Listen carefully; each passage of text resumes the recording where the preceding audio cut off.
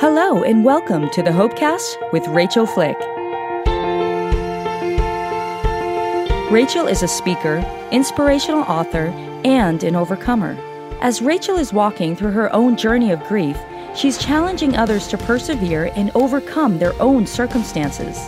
Find out more at rachelflick.com. Here now is your host, Rachel Flick.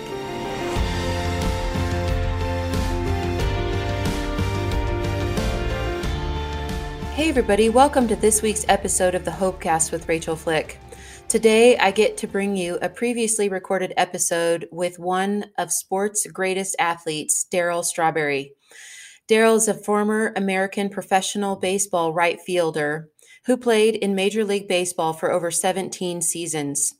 He helped lead the New York Mets to a World Series championship in 1986 and the New York Yankees to 3 World Series championships in 96, 98, and 99.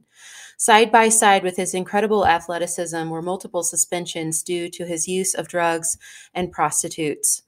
In his story, Darryl talks about the transforming love of Christ, and he and I dig into his story of kind of his origin story and how he became the athlete that he is today and the parts that his mother and his wife played in stepping him forward into a life of healing and wholeness past the drugs and the addiction.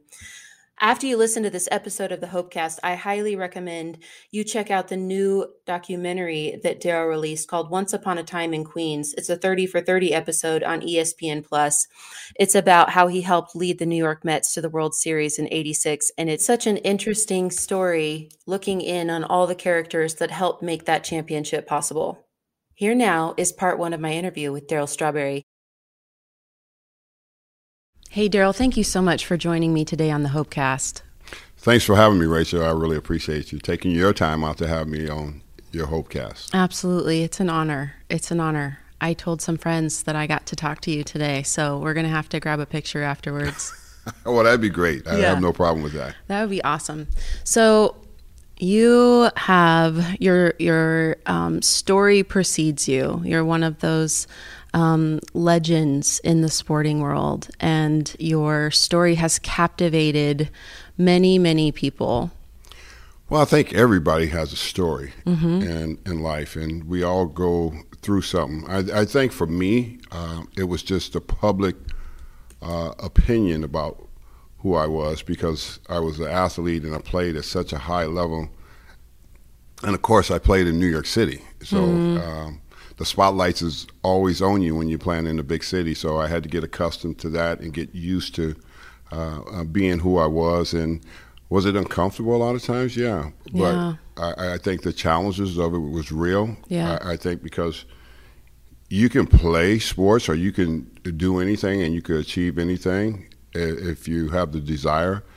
But the key is, are you well on the inside? And I think a lot of times people don't recognize that. They just think because you put a uniform on and you make millions of dollars and you live behind community gates, you should be well. And what they fail to realize is money does not make you well. You know, there's a deep, empty hole that's on the inside of all of us at some point in time in our life, and do we allow God to heal us? And so I was in a process where I wasn't healed and I was just living, and I was living in a dark tunnel for many years. I was very successful.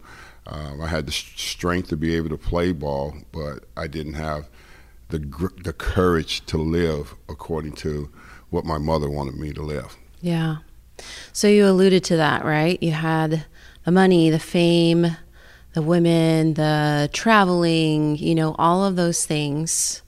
I would love it if you would take us back and tell us what it was like for you growing up. What was your home like? What was your neighborhood like? Well, my home life was very dysfunctional. My dad was a raging alcoholic, and he didn't have a great personality. He was very abusive, and you know, he came home all the time, you know, drunk and loud and just crazy. And you know, for the last time, I think when I was about 13, 14 years old, we came home and one of those nights, and we just had it. We woke up, and my older brother Mike just said, "Why don't you get out here and leave us alone?" He pulls out a shotgun and says, "You're going to kill the whole family." So My mother, she goes into action and she looks at us and she gives us this look on her face like, get out of the house, Right. because my brother Ronnie had went in the kitchen and grabbed a butcher knife, and I went in the kitchen and grabbed a frying pan, so we were about to go to work. And he pulled out a shotgun. Yeah, he pulled out a shotgun, but we didn't know my mother had taken the shells out of the shotgun beforehand, but we didn't know Smart at that particular time. So we were going into a safety mode Fight or place, flight. Absolutely. to be able to protect our Life mother. or death. Yes. To be able to protect our mother and protect ourselves, because we've seen this so many times. And that was the end of it there. We got out of the house, she got us out, and she was, really happy the fact that she got us out because she saw in our eyes that we were very serious that night and we wasn't playing anymore. And so she left your dad at that point? She did. She asked him to move out of the house, and we came back the next day, and he never returned again. That was the end of that, and she went on to file for a divorce, and we realized that he was never going to be around again. So that was a really happy moment for us as kids. I can only imagine the relief. Yeah, it was a big one. When you think about it, I think a lot of times people don't recognize what people go through. They just assume that we should have it all together because we look like we have it all together. Right. And in reality, a lot of homes don't.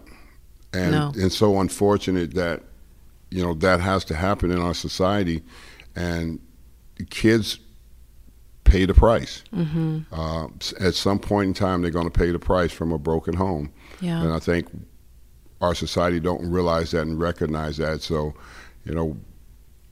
I was no different than anybody else growing up. I grew up in South Central LA and went to Crenshaw High, and I played sports, and I achieved a lot of great things. But at the same time, those periods of my early days of growing up was real struggles. I got into a lot of trouble. I got kicked out of like 4 different junior high schools, and they just kind of said, let's move him on to high school because he's just terrible here. He's taking money, he's doing all kind of things, setting bathrooms on fire, I was in the midst of smoking marijuana at the age of 14, and so I was already started down the wrong road. Yeah. So did you witness domestic violence between your parents? I witnessed my father being, very, very abusive. I don't really ever had a chance to see him put his hands on our mother because we would have killed him if we'd have saw that. Really protective of mom. Yeah, we were. There was no doubt about it.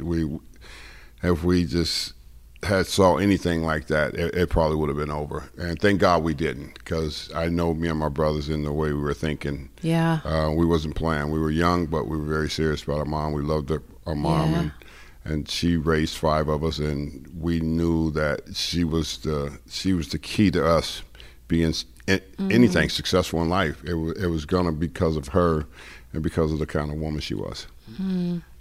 You talk about some of those acting out behaviors, which makes complete sense, right? In that home environment, and the violence and the fear. What were some of the other ways that you were coping with that stress? Were you dreaming? Would you come home? You know what I mean? Like some kids just won't come home, right? They're gonna play, until the streetlights come on. Like, what did that look like for you to get through those years? I wouldn't come home when he was at home a lot of times. I wait till he'd go to work. He'd go to work in the afternoon, so I just kind of hang out around the neighborhood and drink and smoke weed, and just to escape. Yeah. My other brother, he got into a lot of trouble. He got into a lot of bad behavior. He got into breaking in homes and stealing people's stuff, getting guns, and I just never went down that road. I never went down the road of picking up guns and stuff like that because I just felt like I would have ended up hurting somebody. And that could have been the end of my life. So I started to dream, once he was out of the house. I started to dream big. I started to entertain myself in sports and liking sports and watching baseball on television. And I could see from the television that's who I was going to be. And I just saw myself doing that. And people would think, well, how could you do that? How could you actually do that? It's like when you're in pain, you can believe in something far greater than you can ever imagine. And that's what it was for me. The pain was there, and I had to believe in something far greater than myself because my father rejected me, and he said I wouldn't never be anything. So it was a disbelief system there, between me and him. So I had to prove him wrong that I was going to be someone. So once I started watching baseball on television, I just started telling myself I'm going to play baseball and I'm going to play in the major leagues. I was 14 years old. So you never played before 14? No.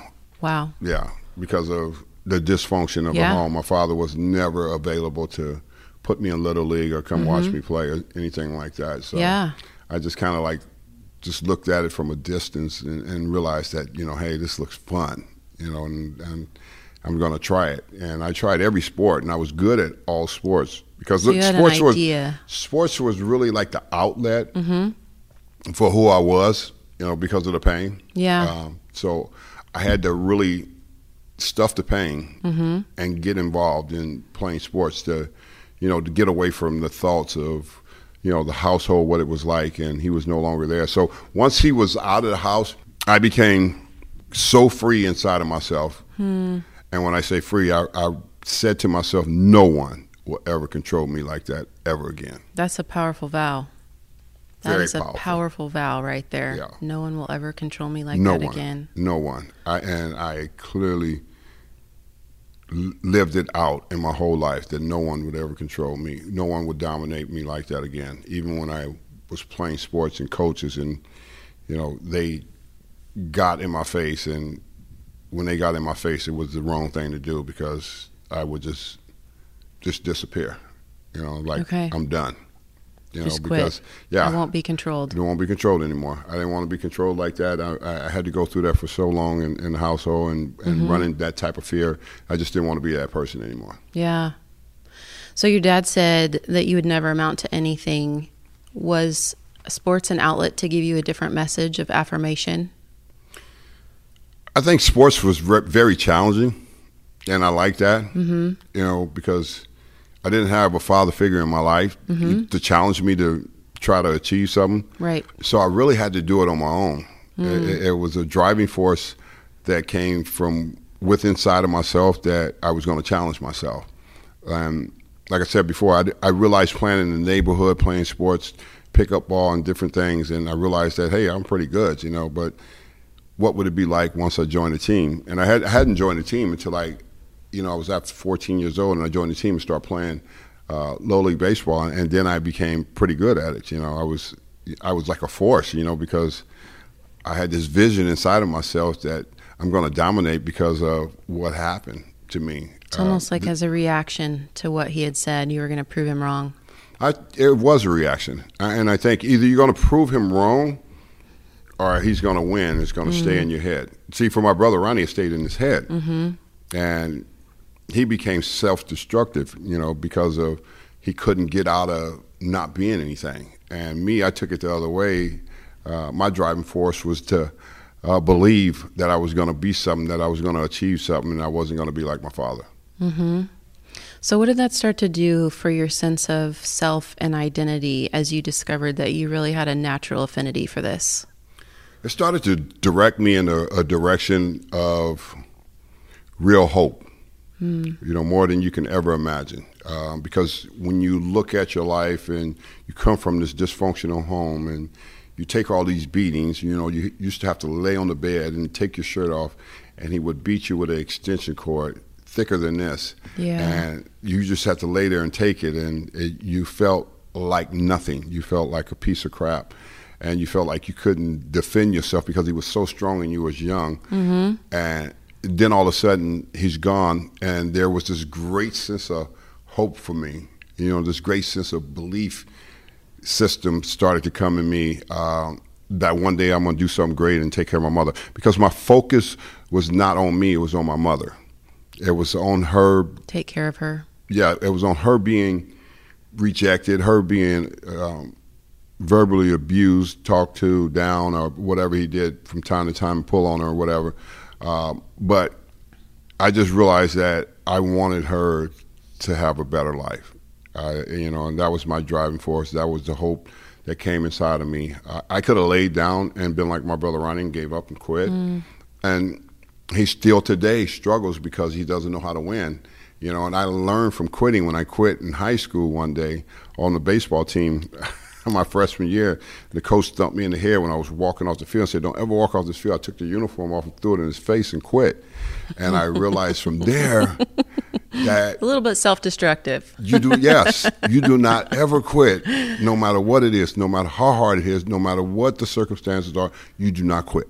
You persevere, you press through, and you don't give up. And no matter what comes against you, and that was a great learning lesson for me, to never quit in life, because life is going to bring you some situations and challenges that you're going to have to face, and how do you deal with them? If you quit, you never know that you can achieve the things that are in front of you. So that was a great learning lesson for me, not to ever do that again. I love hearing about just your care and your love for your mom. Would you say that you're protective of people that you love? Yeah. When you grow up in a home like that, and you have a male figure in the home, and he's not available and he's checked out, you become the male figure in the home. And me and my brothers became that, you know, and our focus was to be better. Didn't understand why we had to go through what we had to go through, but we did. But how can I be better than that, what he was? You know, how can I be a father where one day I may be a father, and I will never push my kids to the side. Even though I had struggles and issues, I never pushed my kids to the side. You know, I never saw them as a problem. You know, it was like we were such a problem. Yeah. You know, we were in the way. We were in the way for his busy time, fun time, drinking, women. We were in the way of his life. And that's very sad, you know, when you go through that as a kid, and you have to live through that, and you see your mother on the other side, and you see her as so loving and so caring, and all she cares about is her kids living right, treating others right, the way she did. And I think that watching that, you know, really was able to take me a long ways in life of learning how to treat people because of what I saw with my mother. Do you think you would have had even half of your achievements if you had grown up in a safe home? I would have had half of them. I probably would have had the whole truckload of it if I would have grew up in a house with, you know, some discipline and some peace. You feel like you would have achieved even more? Oh, no question about it. Okay. You know, I even achieved a lot, you know, and I was broken. All those years of playing sports and just being out on the field. High school, I was broken. Little League, I was broken. When I got into the professional sports, I was completely broken. Now, I was broken even more because now money has come on top of it. And money has started to play a big play in your life, you know, something that I wasn't overly crazy about.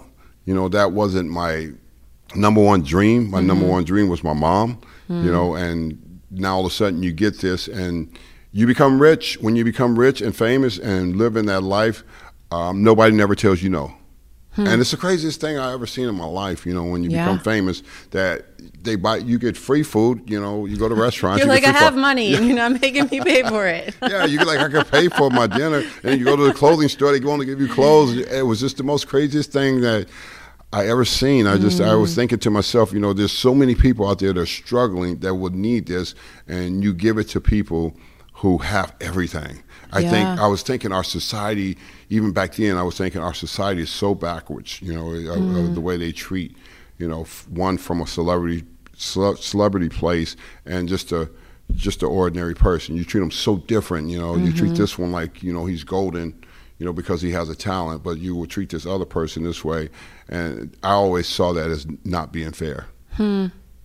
That's really interesting. Did you have that perspective while it was happening, or has that been something like in your recovery and healing process that you look back on and have perspective? Because that's definitely a 30,000-foot view, right? Like, you're coming out of poverty and violence and struggling, and now you're the golden child and you can do no wrong. Like, did you have that eye at that time? I did. I had it when I was young. You know, I had it because I loved the fact that I was able to achieve what I wanted to achieve, but I didn't let it have me. You know, and people say, well, how did you get lost? I got lost because I was broken. It sounds like you started lost. Yeah, it's loss is real. Being lost is real. People don't understand.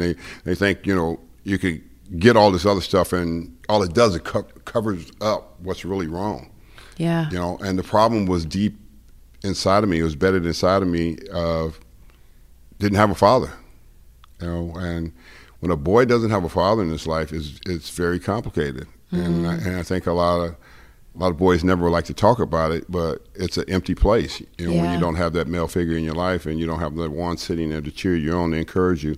And mom's working hard to take care of 5 kids. So her daily life is busy, up every morning and down every day, resting, and because she's got to do it every day to take care of 5 kids. So so we had to, I had to figure out, what's important, what's really important. And what was important was me not being important.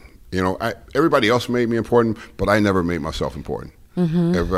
People can understand that, because you can get caught up in making yourself more important than you think you are. And it all just go completely to your head. And I think people used to see and say, well, he's the nicest guy. He'll give you the shirt off his back. Yeah, because, I came from nothing. So all this didn't mean anything.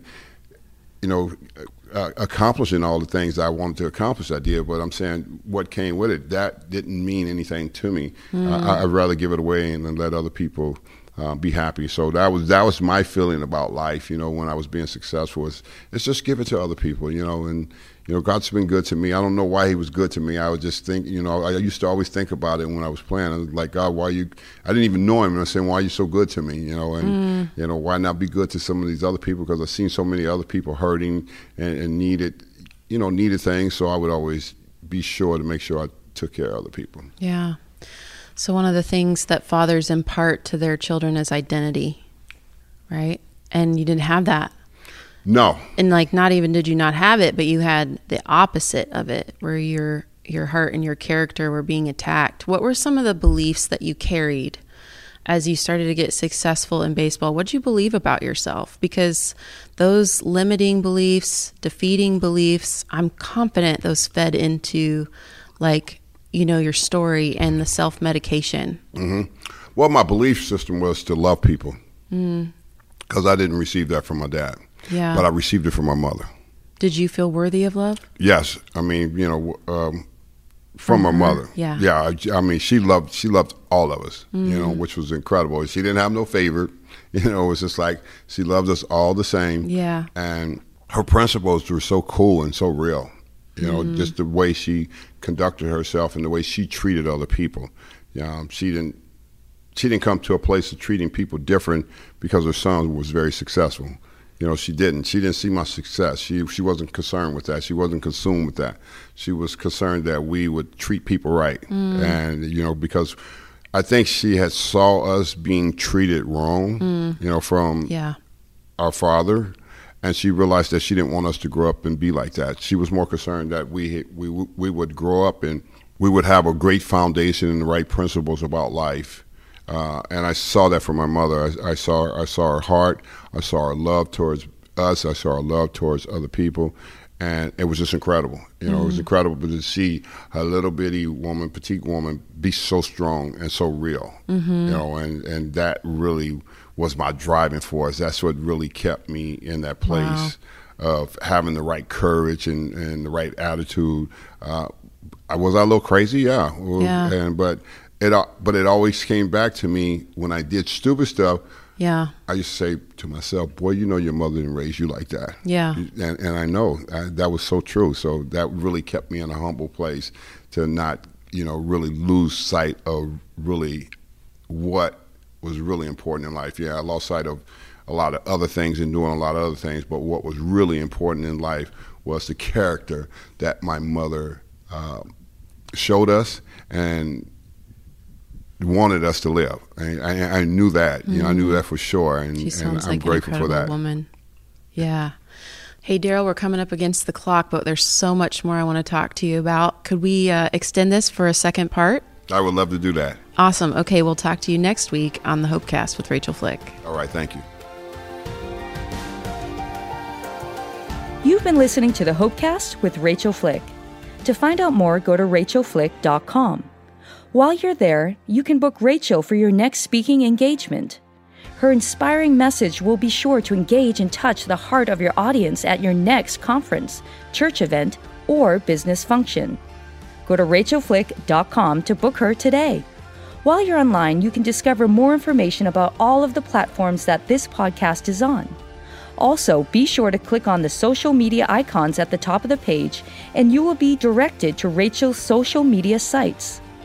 If you listen to the show on Apple Podcasts, we would appreciate if you would subscribe and leave us a review.